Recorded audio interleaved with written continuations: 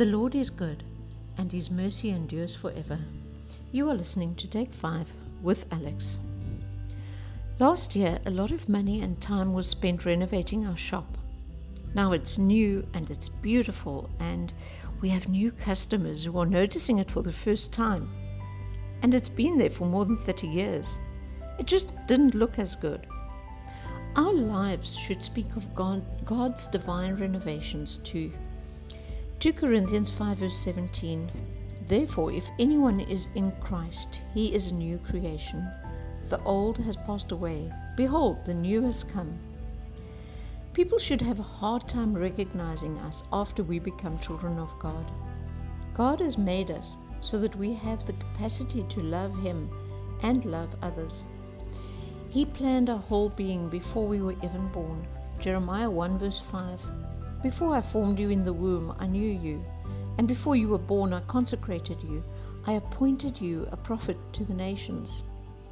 Each one of us was born with a divine purpose already in place. Acts 10 verse 34 to 35. So Peter opened his mouth and said, Truly I understand that God shows no partiality, but in every nation, anyone who fears Him and does what is right is acceptable to Him. God does not have favorites. Each one of us has a purpose, and regardless of how glamorous or how humble that purpose seems, God doesn't deem one person more important than another. But let's get back to the capacity to love. We received that from God because God is love. 1 John 4 verse 7 and 8. Beloved, let us love one another, for love is from God, and whoever loves God has been born of God and knows God. Anyone who does not love does not know God, because God is love. Nobody on earth, no religion anywhere, can claim to be love. No other religion has a God who sent His Son, His only Son, to die for the sins of mankind. 1 John 5 verse 6 to 12.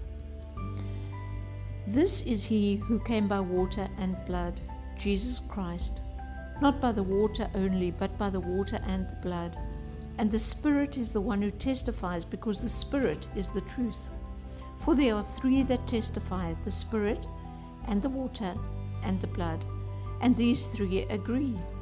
If we receive the testimony of men, the testimony of God is greater.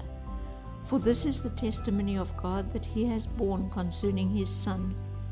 Whoever believes in the Son of God has the testimony in himself.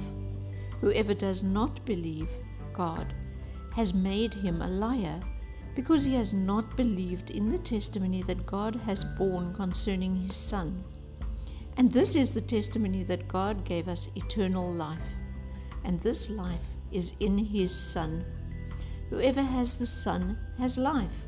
Whoever does not have the Son of God does not have life. We have such a wonderful gift, and we don't realize the enormity of it most of the time. We take so much for granted. I challenge you to start thinking about what Jesus did for you personally on the cross, and see if your capacity for love and your attitude towards your fellow man doesn't change radically.